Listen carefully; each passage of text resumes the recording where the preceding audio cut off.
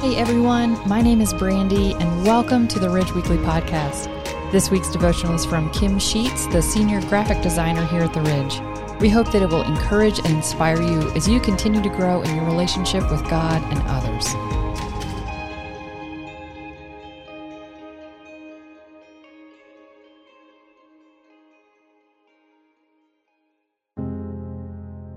Again, I saw futility under the sun.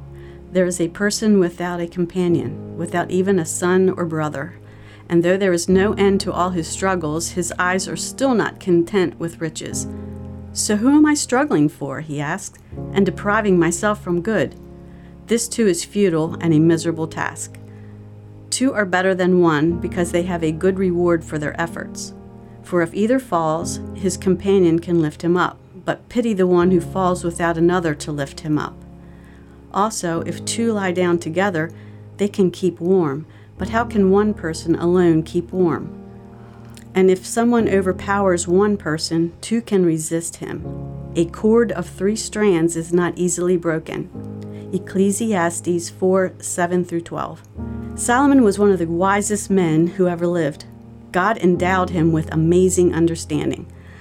On Sunday, Pastor Tim stated that if Solomon had a thesis, it would be verse 9. Two are better than one because they have a good reward for their efforts.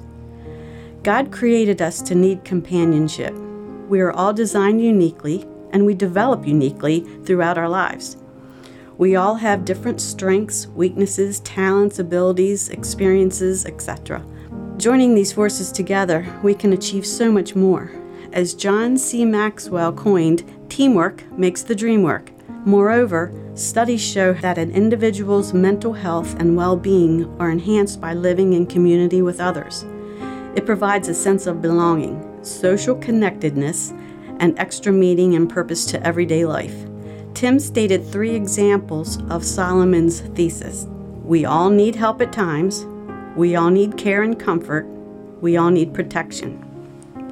My thoughts immediately raced to the farming community. Coming from a multi-generational line of farmers, I've witnessed time and time again the benefits of living in close community with others. One example that is most prominent for me occurred many years ago during hay season.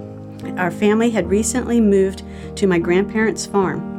Having lived there a little over a year, we were still considered new in the town. We were in the height of season for putting up hay when my husband injured his shoulder, creating a huge hardship for the harvest. However, without a skipped beat, area farmers came to our aid and stocked our barn with hundreds of hay bales. But it did not stop there. The day the men came to bale the hay, their wives also provided food to serve all those who labored in our fields. This alleviated all the stress I was under trying to cook for them alone. Our experience that day impacted us so much, we were eager to help all our friends that we made that day, plus form new bonds by initiating community with others. How about you?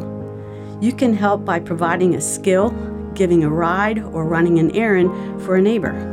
You can care for or comfort by sending a card, paying a visit, or helping a struggling friend. You can protect by house sitting or by maintaining awareness of any type of abuse or neglect to those around you. It only takes one act of reconnecting. Who are you going to reconnect with this week?